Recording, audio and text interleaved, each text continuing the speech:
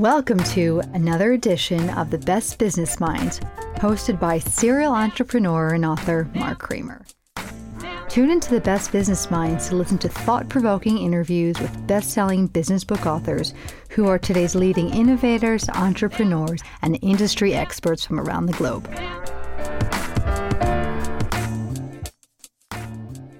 Welcome to another edition of The Best Business Minds, where we interview business leaders and academics that write thought-provoking books. I'm Mark Kramer, a serial entrepreneur who consults with family businesses and entrepreneurs. This is our 127th show, and I am thrilled today to have our guest, best-selling author, Jeffrey Krames. Did I pronounce that right? Actually, it's Jeffrey Krames. Krames, author of The Joe Biden Way. And I know this has been somewhat of a controversial book for us to have on, but I really liked the book. And I liked that you can always learn from different leaders and different styles. And Joe Biden has a style that's unique to him. And I think we can learn a lot from it. So let's start talking about what's your professional background? Okay. Just over 40 years ago, I mean, it sounds like a century, for God's sake, I started in publishing with Prentice Hall, publishing business books way back in 1982. To give you an idea, that was the same month that In Search of Excellence was published. So that's when I started in publishing. I've been in publishing for 40 consecutive years. Now I'm a literary agent who helps other authors, business book authors, get published. But along the way, I became an author, and I did about half a dozen books on Jack Welch and Peter Drucker combined. I did a book on Donald Rumsfeld called The Rumsfeld Way, which was the first book and the best-selling book, and then worked with Secretary Rumsfeld on his own book for Random House, and then started my own literary agency back in 2009 and produced one or two bestsellers there. So I have a long history with business books. Hey, well, what's it take to become a best-selling author? What's the formula? Publishers are only interested, Mark, today in authors who have the kind of platform perhaps that you have, let's say, for example, which means they're looking for people who have hundreds of thousands of names that they can email, or have a nationally syndicated show, or have a top-rated podcast, because publishers have become reliant almost completely on authors who have platforms that can sell the books. So in the old days, it used to be that the publisher would give a marketing plan to an author, say, look at all the beautiful things we're going to do for you. And now the first question out of every publisher's mouth is, what are you going to do for us? That's how it works. So you need obviously to be an expert in the field. And then if you ask about how many copies you might need to sell, well, it really depends whether it's going to be a business book bestseller or a New York Times bestseller. But you're probably talking, over 100,000 copies to get on a New York Times list, probably. Yeah, I even when I've written 6 books for Prentice Hall, McGraw-Hill, right. You'd write a business plan just like you were raising capital, and right. You have to show them that you could sell books. And you're thinking to yourself, well, I wrote the books for credibility in the marketplace, but if you were looking to write it just to make money, it's not a good deal, because you're only getting about 12% after the advance is paid back. And so from a financial standpoint, those who self-publish, it makes a lot of sense. But in this particular show that I run, I've told all the major publishers, Harvard, Wharton, Random House, that I wouldn't use self-published books. Hence, we don't do that here. But certainly, if you were saying, hey, I want to make a living doing this, it's infinitely better if you have that large audience following, just to self-publish your own book, because it becomes like any other piece of property or asset that you have. So Absolutely. Interesting that you do that. So why did you write this book? Because I've had a dozen or more people write nasty things to me about hosting a book on Joe Biden's leadership, because they feel like he really lacks as a leader. And I don't want to get into the politics of it, but why did you and it's very unusual for me to get any book that's, and I've been reviewing books for a long time, a book on leadership of a sitting president. Usually those books happen after they're gone and people have a retrospective. So tell me, why did you write this book? Well, first of all, I made the decision to write the book out of a spirit of, I guess, of euphoria, I guess, for having a new president. And it was the day before January 20th, 2021, before he was inaugurated. I said, I woke up one morning, and this happened 5 years ago when I had the same idea for a different book on Pope Francis, which I did called Lead with Humility. And this book was going to be called Lead with Empathy, because I saw Joe Biden as such a seminal figure when it comes to empathy. And that certainly stood in really marked contrast to predecessors. And I said to myself, and he had many other things going for him, because I followed him very closely for years and years and years since, listen, I was watching the Nixon, hearings back in 1972 when he beat Caleb Boggs by 3,100 votes when he was a 100-1 underdog, and he's never lost, I think, an election since then. So it's 50 years later. I thought he was going to be a great president, and I wanted to have probably the only business book, a leadership book on him, because most people don't do what I do, and that's all I do is write leader. I just write leadership books, and that's it. And I thought it was very insightful. From the beginning of the book, you wrote about Joe Biden's empathy for people.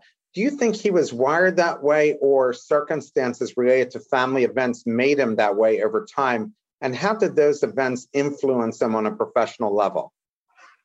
That's a great question. I think that you don't need to be born anything. I mean, there are people who you might say that they're a born musician or they're a born leader. I don't really buy into that too much. Remember, Joe Biden was born right in the middle of World War II, so it was a very serious time. He spent his first 10 years in Scranton, Pennsylvania, obviously, which is very blue collar, before moving to Delaware. So I just saw him as someone who was going to be, I thought, a seminal figure and someone who came along at the right time, Mark. That's the thing.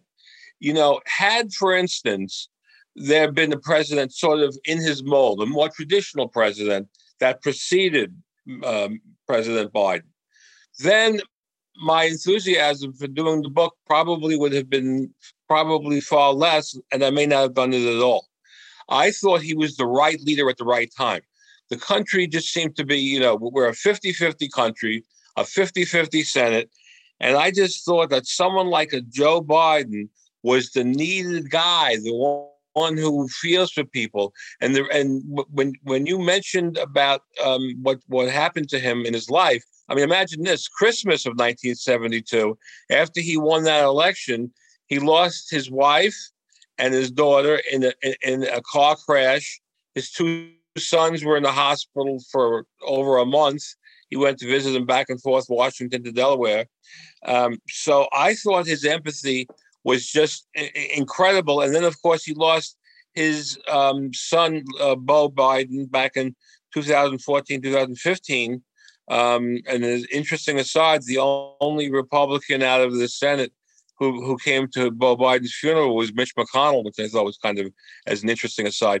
But it's been his empathy, I believe, is really on full display, starting right out of the gate with COVID. Remember, I mean, we don't, it's amazing how COVID just ruled our lives for so long. And now it's kind of in the back burner. I was in the supermarket this morning and I see, some elderly people with masks here in Illinois.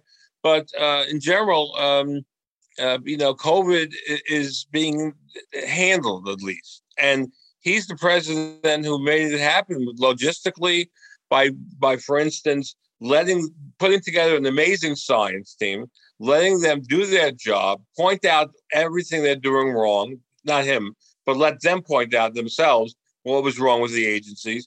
And, we have a president who really obviously cares about people and wants to get things done. The latest thing he got passed, which was the Reduction Act, the Inflation Reduction Act. I mean, that's going to help people of lower income across the country. And it's obvious he wants to do good things. So I thought, yeah. So one of the things, I mean, for sure, and President Biden's given Donald Trump credit for the huge investment he made in getting the shots ready. I mean, right. If it wasn't for his kind of entrepreneurial way of doing things and pushing quickly to get this done, throwing a lot of money at it, it wouldn't have gotten done so quickly. And I admire the fact that Biden gave him the credit for getting that done, and he ran with the baton and moved it forward. So let's talk about this. You wrote that Trump had an 85% turnover rate in his cabinet, and Biden hasn't had any turnover in 2.5 years. And I read in the Wall Street Journal that President Trump had more turnover in his cabinet than all the presidents combined to as far back as Truman. There wasn't as many. Now, what was his criteria, Biden's criteria, for picking cabinet members in the process he used for selection? Because supporters of President Trump can easily say that he thought outside the box with a world experienced business executives like Rex Tillerson. I didn't think was such a bad choice. And like the private sector, if people weren't measuring up, he decisively pulled the trigger and hence made changes over. So, there was one style of doing it, as President Trump did, and people can argue about if that style made sense. But then President Biden had a different style. So what's his style for, and process for picking cabinet members? Well, first of all, we did know that that diversity was going to be one of the most important criteria that he employed in choosing members of the cabinet. And I looked at their faces this morning of the cabinet, and they're mostly women and people of color, Black and brown people, people of all walks of life. And obviously, we have the first woman vice president, the first woman vice president of color and of East Asian descent as well. So diversity was very important to him, not only for optics, which is a very important thing for presidents, but optics does not equal leadership. So the key was to be able to employ his love and his vow for diversity while getting the best people he can. And, you look at someone like the Secretary of Transportation, Pete Buttigieg. I mean, this man's a brilliant man, Pete Buttigieg, who obviously ran for president himself, the first openly gay cabinet member I believe we've had, maybe I think ever. And so he would basically put together people close to him to help him with these things. That's sort of the Biden way. That is putting together just these amazing teams of people who he knows and trusts. And that's it. If you look at a lot of the people across the board, it's people he's worked with before, whether he was in the Senate. I mean, 36 years in the Senate, you make a lot of friends and contacts. And then, of course, 8 years with Obama. So I believe he attacked it very well. And the proof is in the pudding. I mean, if you have no turnover, people, can't be messing up every day. So I think the two styles are very interesting. And one more point about you pointed out Rex Tillerson, for example. And I thought that was an interesting decision when it was made. But it seems like politics is the only thing, and presidential politics in particular, is one of the only professions where not having a background in the field seems to help you. If you look at the presidents who got elected, like Obama, he didn't have any experience. He was one term in Illinois as a senator, and he was a union organizer. But he did what many argue was a very good job. So you see really two very different styles. It was just more chaotic under Trump, obviously, than it is under Biden. Biden would put you to sleep, and Trump will wake you up, but I think we all needed some sleep after 4 years of Trump. We needed a little boredom. You mentioned that President Biden believed his cabinet had to be culturally, ethnically diverse. What was important to him that the message he was trying to send by doing it? And you alluded to that in your last answer. Right. Well, first of all, he made a promise. Actually, he made two key promises here. He promised that his vice president selection, which he made in August of 2020, would be a woman. He didn't say a woman of color, just a woman. And he also promised the most diverse cabinet in history, even more diverse than President Obama's, which is true. And I think that he wanted to make sure that so many different groups were included in his selection because he believes that people of diverse backgrounds would be able to see things and have points of view that are not lockstep one after the other. I always remember, I do remember the Trump cabinet meetings. They didn't look very, very integrated in terms of color and race. And also everyone seemed to have the same shtick, which was to pay homage to Mr. Trump, while Mr. Biden seems to want people who want to pay homage to the Constitution. So you also think that President Biden, when he made his selections, he wanted people who would challenge him, but in a professional way, not Absolutely. to embarrass him, but he needed people who would speak directly to him and challenge him. Absolutely. And but that's leadership 101. If you can't take advice from anyone and you think only I can do it, that's a problem. None of us can do it alone. I mean, all of us stand on the shoulders of giants in one way or another, whether it's in the way we were raised by amazing, like my parents were Holocaust survivors. So I'll tell you, they injected me with a ton of humility being Holocaust survivors. I just think that, again, Biden was the right guy at the right time. I thought it was interesting that President Biden said he needed a Republican Party that was principled and strong. Why did he say that, and what can business leaders learn in terms of that related to their own competition? Very good. Biden is, as a 36-year member of the Senate, is what they call an institutionalist, which is a term that sometimes people say institutionalist that can't sound more boring. That obviously your audience knows that he believes in everything from the intelligence agencies to FBI, and in that recent speech that he gave, which I thought was quite compelling. He talked about how America is basically under threat of losing its democracy. Democracy is no longer guaranteed, and as a result, it's like a call to arms he delivered, because I think this is the first time, like I was born, I guess, a baby boomer. And this is the first time I really have felt in my entire life that democracy is no longer a given. I thought it was. We all thought it was. And now, apparently, with the way these votes are happening and selections are being made at some of the federal levels, I think we're facing some unprecedented times, even now, going forward. Especially. Yeah, I think politicians, leaders on both sides, have let the public down to where this lack of trust has totally hurt the corporate America, in a sense. It's like being in a company where all of a sudden you don't trust the leadership anymore, and hence there's anarchy. As you mentioned, President Biden seems to always come across as optimistic.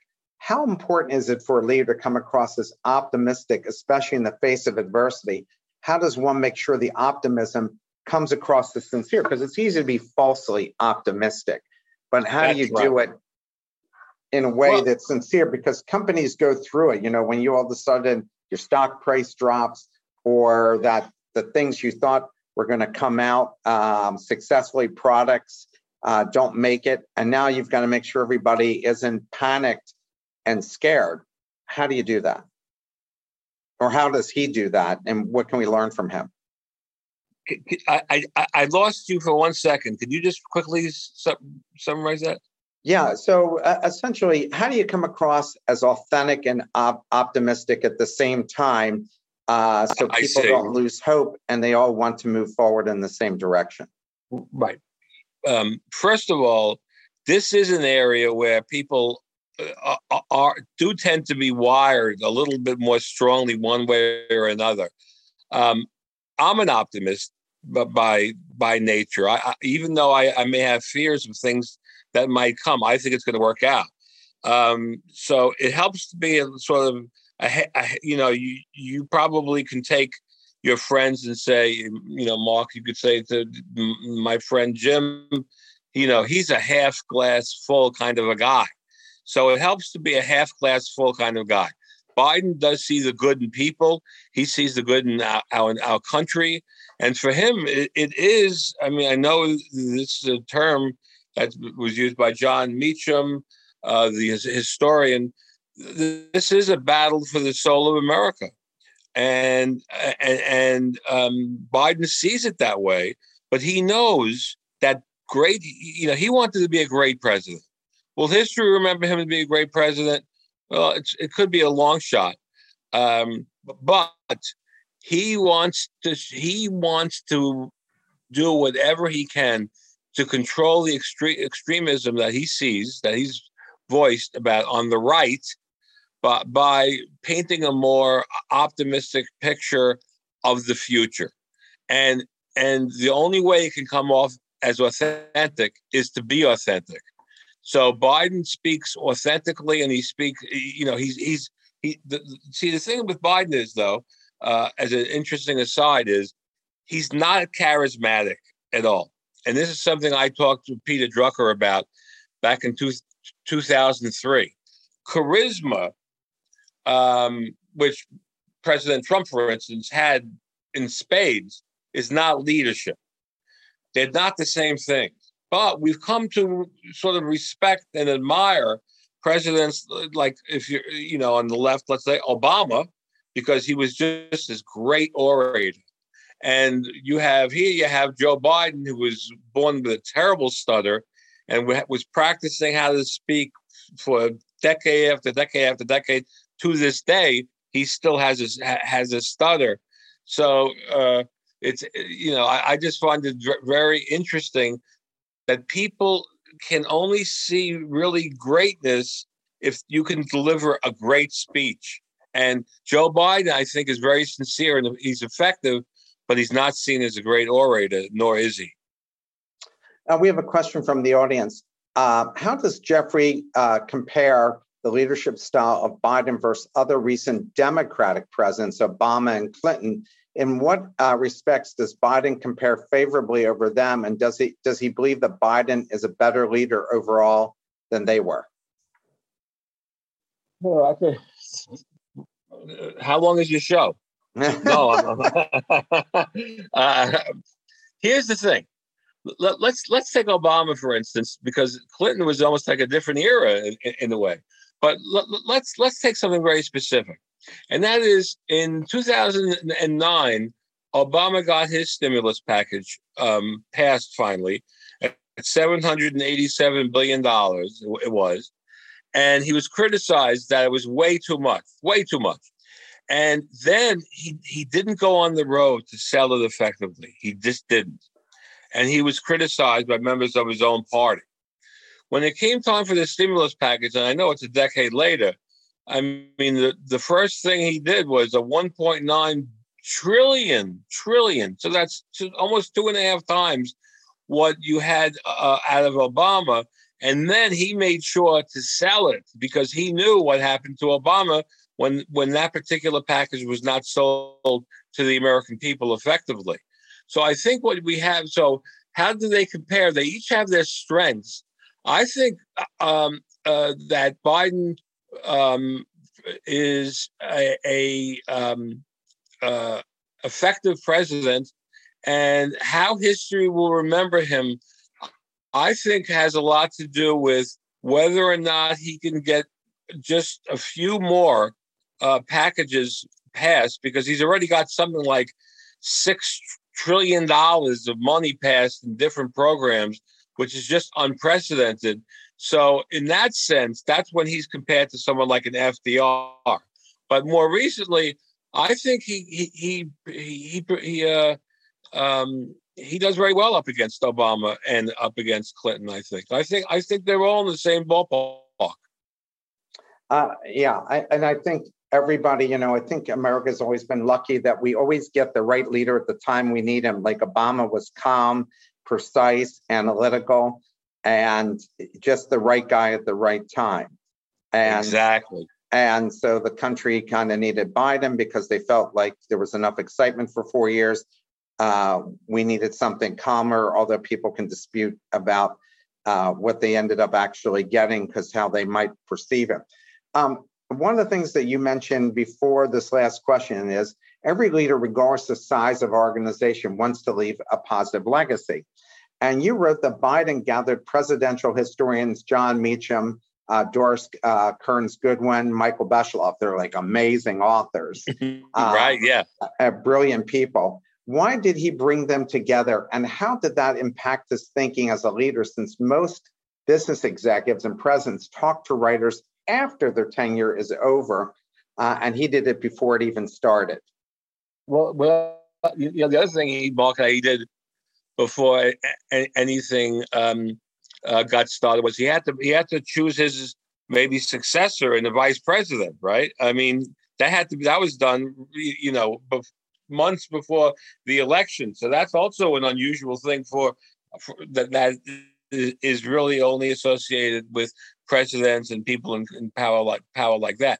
But in terms of bringing together these historians, I think he wanted their viewpoints on the presidents who made the greatest impact in their minds and in their writings, and compare and contrast and listen to these great minds talk about how different presidents handled different crises, whether, it was LBJ in 1968, and, because that was important because we had such a divided nation then. And again, we have a divided nation. So I think he was looking for all of the brain power that he could possibly find. I think it's a leap to say, oh, he just did that because he wanted to be known as a great president. I mean, he has not invited these comparisons between FDR and LBJ, even though there does seem to be some comparisons that are valid between them. I just think he wanted the best minds he could find, put them in the room, have him talk it out, so he could have the perspective of not decades, but even hundreds of years of history. If you go back into the Lincoln years, what it would take for him to be as good as those guys, like from their research, what are the ingredients to being a great president? When you say that's what he was looking for, I believe. I don't know how much I didn't find a great deal of information about what came out of that meeting, but that's what I think. It's my opinion that he was looking for what could he do? What has great presidents? What have they done? And I think that might have put him even more firmly, Mark, on a path to focus on legislation, which is what he did. He has focused his presidency on his getting as much, when people say, presidents, they don't get anything done.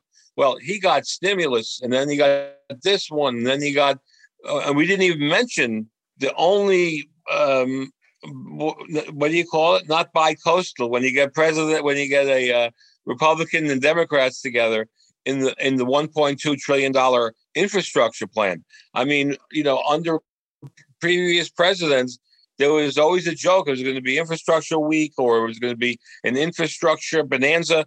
Nobody got it passed. But with a 50-50 Senate, he got a bipartisan bill passed, which may be his greatest achievement today.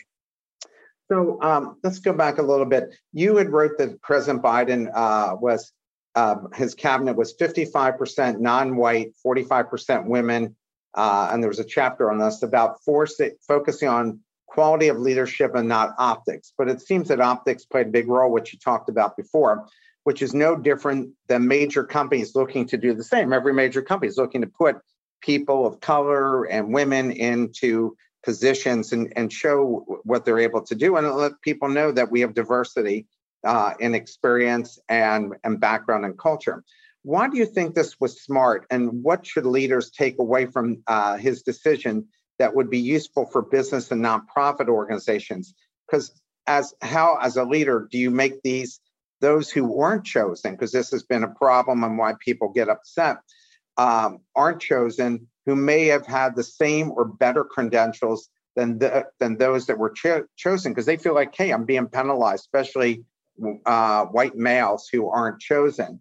This is like when a company takes over another company, and talented people in that company who were taken over feel like, shoot, I'm being overlooked and penalized because I was the company, the people in charge before, and now I don't have a role and I can't seem to get a role here. So what do we learn from this, and what can companies do to make sure people feel like they're not being excluded and it is inclusive for everybody? Or is there just going to be winners and losers?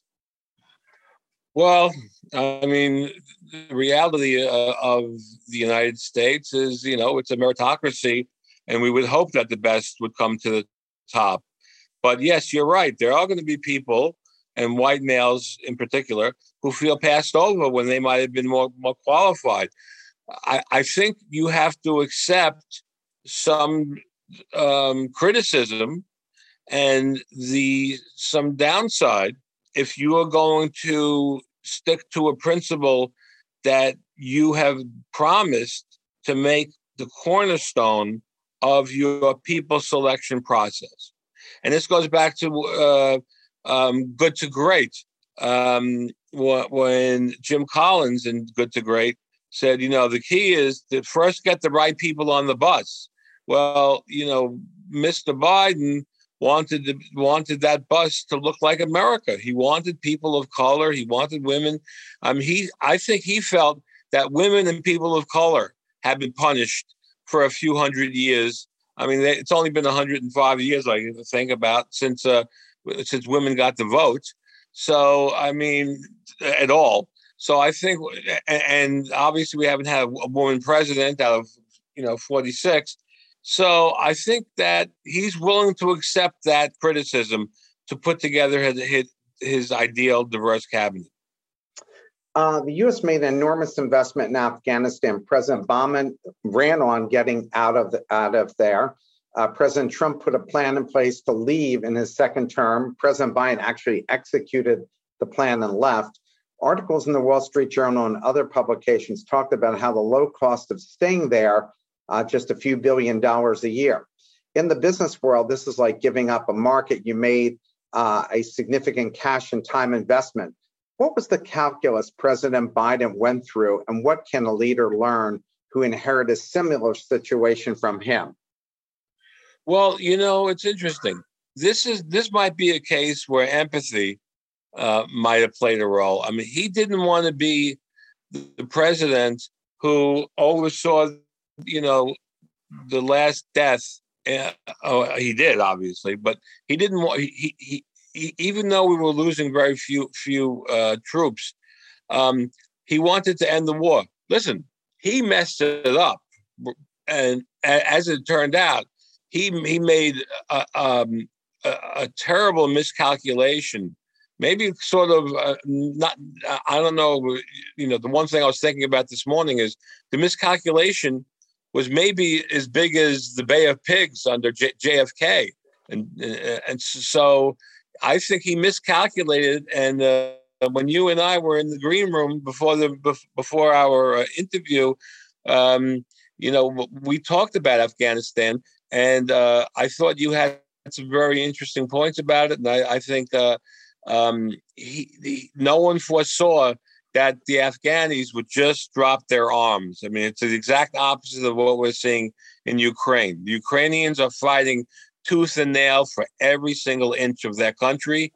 And David Petraeus, as you pointed out, is somebody who said that the Ukraine is going to win hands down this thing. And but the way I mean Ukraine, but the way Afghanistan was handled on the way out, he didn't anticipate that it would take like 9 days for everyone to lay down their arms, and that's what led to those horrific pictures and realities. But he did it after that. He did something unprecedented and amazing that'll totally be forgotten in history, and that is he got 120,000 people out in a few days. So that was quite amazing that he got that many people out of Afghanistan. But it was, I think, his greatest mistake. The way it was handled, the greatest mistake he's made thus far, I believe. Yeah, and lots to be learned about that. There's a subsection in the book called "Understand That Talent is Overrated." My impression from interviewing leaders myself and experts in leadership, the talent is a baseline followed by hard work and developing an expertise. That said, 5 of the last 6 presidents were Ivy League grads, and President Biden was a state school grad.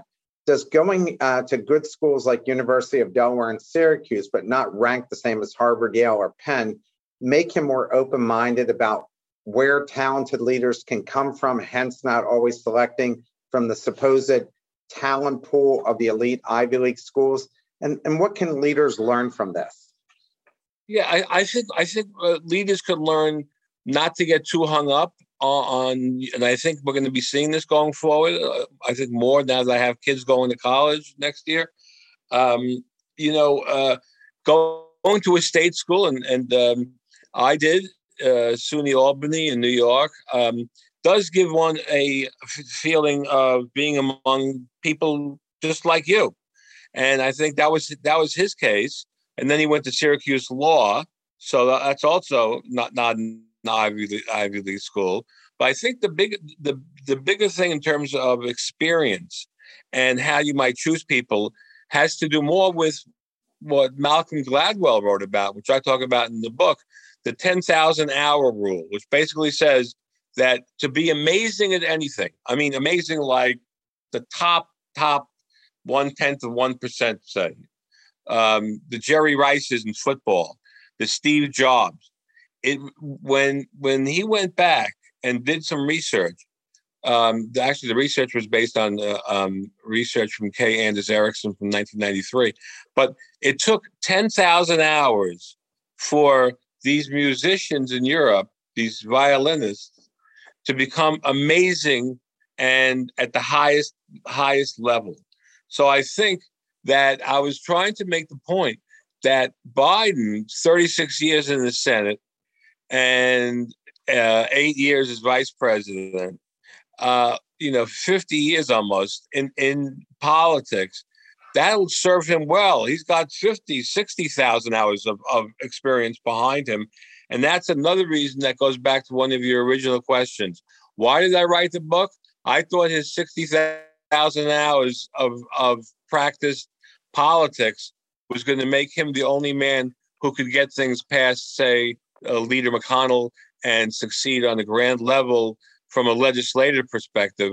And that seems to be coming true more so this week now with this latest one than a month ago even.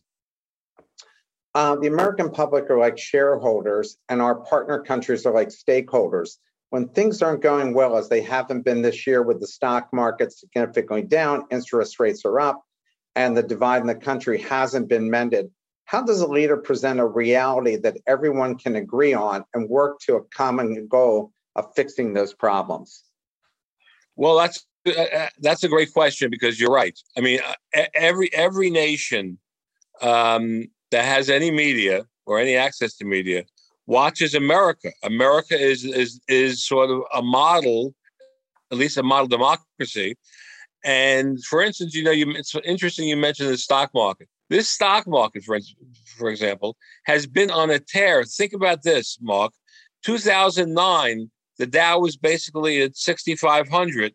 Now we're 31, even we're down 20%, and we're still at 31,000 from 2009. So in a dozen years, we went up 550% in the stock market. So we're what's known as the cleanest, dirtiest shirt in the hamper, meaning that's where people want to put their money in America. They trust America. The T-bills and stuff are still owned by China, $1 trillion. America is still the model, despite the problems, despite it all.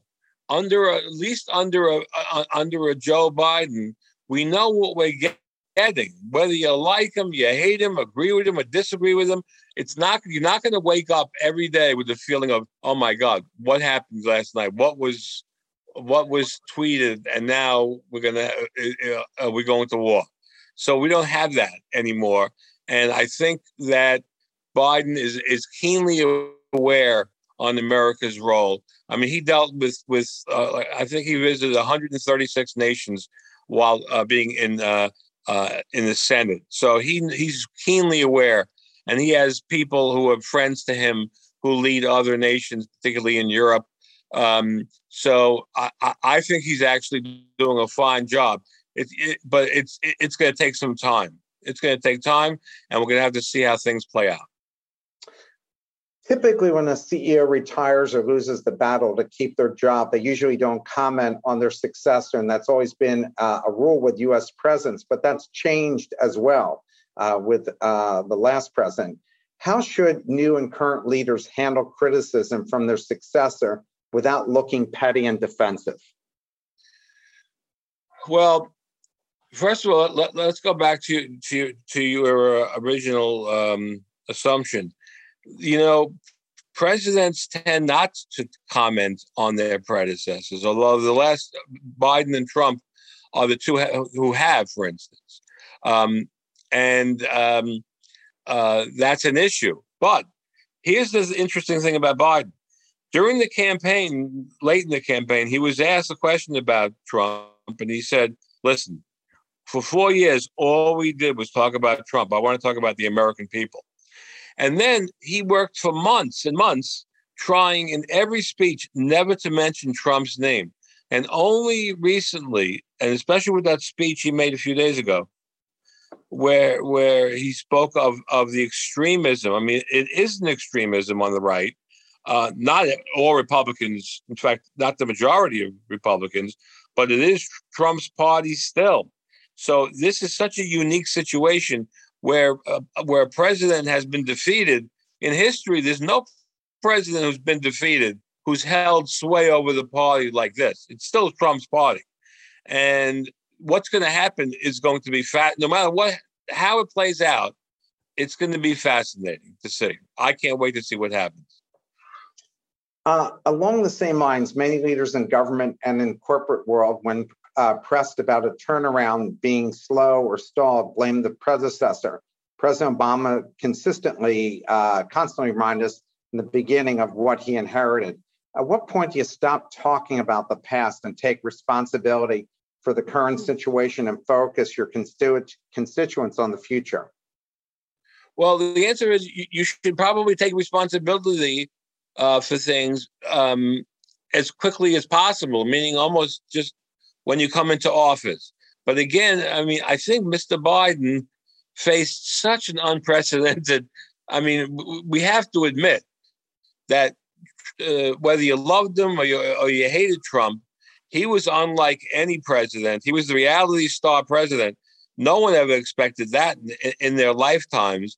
So he tried desperately not to talk about him or not to blame him, but he realizes that it's not him that's under attack necessarily. Well, yes, but his greatest concern is that democracy, Mark, the Constitution. I mean, can you count the number of times that Mr. Trump might have violated the Constitution? I think we're seeing this January 6th, we didn't even touch that. They almost took over the country. I mean, in America, not since 1812. so his situation is so unique, Biden's, because again this person who led the country before him, and he's still battling the evil forces that exist within that cocoon, and it's not going away. And he's more likely, Mr. Trump, to face Mr. Biden in 2024. Who else is going to do it if it's not going to? I mean, we don't know. Trump could be, anything could happen. But as of today, Trump has had the biggest deficit to Biden in 6 months. He's about 8 points behind Biden in polling, but that's forever away. 2024 is years and years away. But you should take in general, as a leader, take responsibility right away. You have to. I mean, that's what leaders do. It's there. It's the buck stops here, Mr. Truman, right? So yeah. I feel strongly about that.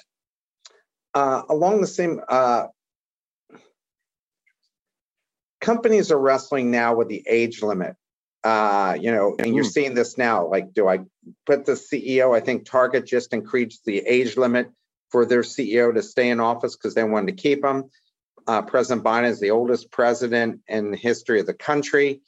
And I just saw a poll by CBS where elderly people think there should be a age limit on somebody running anything, which is interesting. It's not to say 100%, but the vast majority, of 77% in the CBS poll, feel there should be an age limit. So what's your take on that for both running the country and running a company? I mean, should there be an age limit to it? I mean, Rupert Murdoch must be close to 90, and he's still running his company on a day-to-day basis with support. And Summer Redstone ran his company into his 90s as well, and there have been a bunch of these. So what's your take on that, and what should companies think about as well? Well, that's another question that Peter Drucker had talked about, because he said, now that we're living as long as we are, the whole sort of retirement at 65, that was 50 years ago. That's not today. Today, people need to work much, much longer, and they must plan for longer lives and all of that. I do not believe there should be an age limit. I believe that if somebody is Ronald Reagan was the oldest president at that time, I believe. But if somebody is capable and people want to vote for him or her, especially her, it would be nice to have a woman president after all this time. I think that there should be no age limit. And in companies, I think that's an individual sort of question. I think it depends what kind of company it is.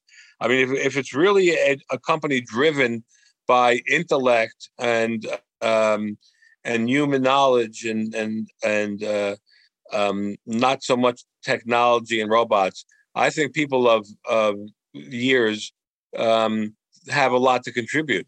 I mean, I just turned 61, and so I'm the same age. Yeah, you're 61. Yeah, you look like you're 42. You son of a gun! I want to know who you. Thank you for saying that. I want your beautician, for God. You lend him to me. But I think people have to work longer. I mean, because what are you going to do with yourself if you don't work longer? For God's sake! And like I said, I think let's have Americans have done a pretty great job of choosing presidents over the years. And I think you put your finger on it, especially when they always seem to use what I call the pendulum effect.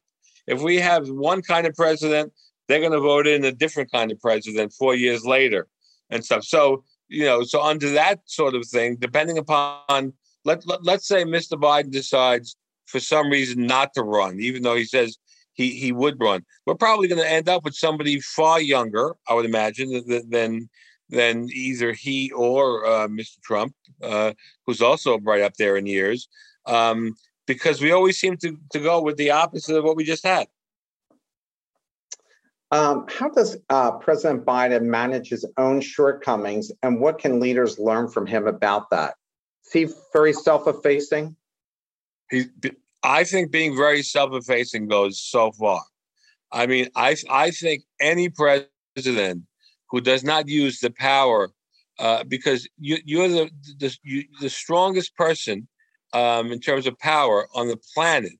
So you don't, speak softly and carry a big stick. Well, America has the biggest stick. I mean, we spend more money on, if you don't count Russia, we probably spend more money on the military than the next 27 countries combined, for God's sake. We have a president who knows, I believe, how to come off as, he's a folksy kind of guy, not because he pretends to be. He's a folksy kind of guy. I mean, I've been to Scranton, Pennsylvania. Believe me, that's a really blue collar town. And then Delaware and Wilmington, that's blue collar. So you have a president. In a way, he was a blue collar president before he became the senatorial president that he became. How does a leader sell a vision to those who he has beaten? Because, when President Biden beat President Trump in the election, he's trying to sell his vision. It's like a corporate takeover. And you've got to get the other side to buy into that vision, or the takeover, as many of them do, they don't work out very well. How do you get the other side to buy into your vision and feel like they're part of the process and not being excluded from it, but really believe in what that vision is and want to make it happen? That's a great question. The first rule is don't alienate anyone. For gosh sake, don't alienate anyone. And when I say anyone, I mean probably people on the Republican side, although he had to do it on the Democratic side, because early on there were issues. There's always issues with Manchin and Sinema, but he had issues with them and the way he treated them in terms of, there was some advertising. Anyway, he always talks about, this is what struck me about Biden, and I always believed him. He always talked about my Republican friends. And he doesn't say that in any sort of pejorative way. He actually means it. And it kind of goes back to the Ronald Reagan formula of having drinks with Tip O'Neill and other folks from other side of the aisle would come over to the Oval for a drink after hours. And Biden, in all of his speeches, points out, and not all, but just about all, that he is not the leader of the Democrats. He's not a leader of Republicans. He's not red. He's not purple. He's not blue. He's a leader. He might be blue, but he's a leader of all the people. And that's very important. You have to be inclusive, and you have to say it and mean it. And he does mean it. And that's why, and he's so likable that's Mark. That's how he got people to vote with him on that bipartisan $1.2 trillion infrastructure plan, and that's how he got other people to vote to impeach Trump. Some Republicans, not enough, but some. And it's because he reaches out to Republicans. He absolutely does. And that's how you make them feel inclusive. You include them. You don't say, I'm going to include you. You include them. And that means not only does he do it, but he gets people like Chuck Schumer in the Senate to do it, and Nancy Pelosi to do it. So he has a good team in place. But as you pointed out in your previous question, these people like Chuck Schumer and Nancy Pelosi, I mean, they're going into their 80s, I think, pretty soon.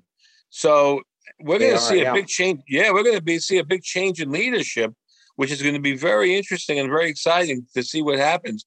But I think there are going to be a lot of different sort of leadership changes in the after the midterms. We're going to see how that happens, how that works out. Usually it doesn't work out well for the party in charge. 72% of the time they lose seats. So it's in both chambers. So that's probably going to happen again, we would think. But it looks better today than it did 3 weeks ago. How do you deal with the politics of when you become the top person and colleagues that you've had for years that you felt like you had a great relationship, you worked your way up together, and now those same colleagues kind of turn on you and put obstacles in the way, as certain Republican senators have done with President Biden, people he'd known for 30 years, thought that they were friends, and now they're undermining what he's trying to accomplish. So when a leader comes up in the corporate ranks and becomes the CEO, in politics, you just can't fire them and get rid of them like companies. But in some cases, even in companies, people have contracts that can't be, they can't be removed. So what did you learn from President Biden on how to handle those kinds of situations as he's done with the senator from South Carolina? He's in the early going, and then I believe it continued. He's had more Republican Congress people and senators to the Oval Office than Trump did his entire 4 years. So he's included these folks as best he could in these discussions, particularly like on the leadership side. And like people like, for instance, Leader McConnell. He has done his best to try to stay on his good side. But when Leader McConnell said, my biggest goal here is to stop anything Biden's going to do, it's a difficult thing. I mean, in some ways, you're never going to change their minds. In fact, there's evidence of that. I mean, no matter how great, let's take infrastructure. Infrastructure was the one thing everybody agreed. The nation is in turmoil in terms of bridges and roads and airports. Yet, what did he get? Six Republicans. What are those Republicans? And then the Republicans who didn't vote for it went back to their districts and took credit for it, even though they voted against it. So it's like if people are willing to blow up America by like not voting for even the one thing we all know we needed, you're facing an uphill battle. What I used to do when I was, I wasn't a CEO, but when I was a publisher for McGraw-Hill, for example, I would have various breakfasts with different constituencies, and I would invite them to a nearby hotel. Often combine that with some training, and that's sort of how you have to reach out to people, embrace them, and let them know that they're important to you. And somebody with a great deal of empathy can pull that off quite effectively. Last question. How do you think President Biden will be remembered as a leader during this turbulent time? Is there anything you think he needs to work on to come to up his game to improve America's competitive position? Well, he has been so focused, Mark, on when we say competitive position, it does look like China is really going to be the country that we would have to compete with. But the innovation, which is the key to growth in any economy, exists more in America than anywhere else on Earth. Did you say how will he be remembered and how will he boost competitiveness? I believe he needs to keep on doing exactly what he's doing. For instance, in getting some of these big packages passed, because they're helping families. They're helping me. I have the best Obamacare that you could possibly buy, and the government pays half of it. So I believe he's doing the right things.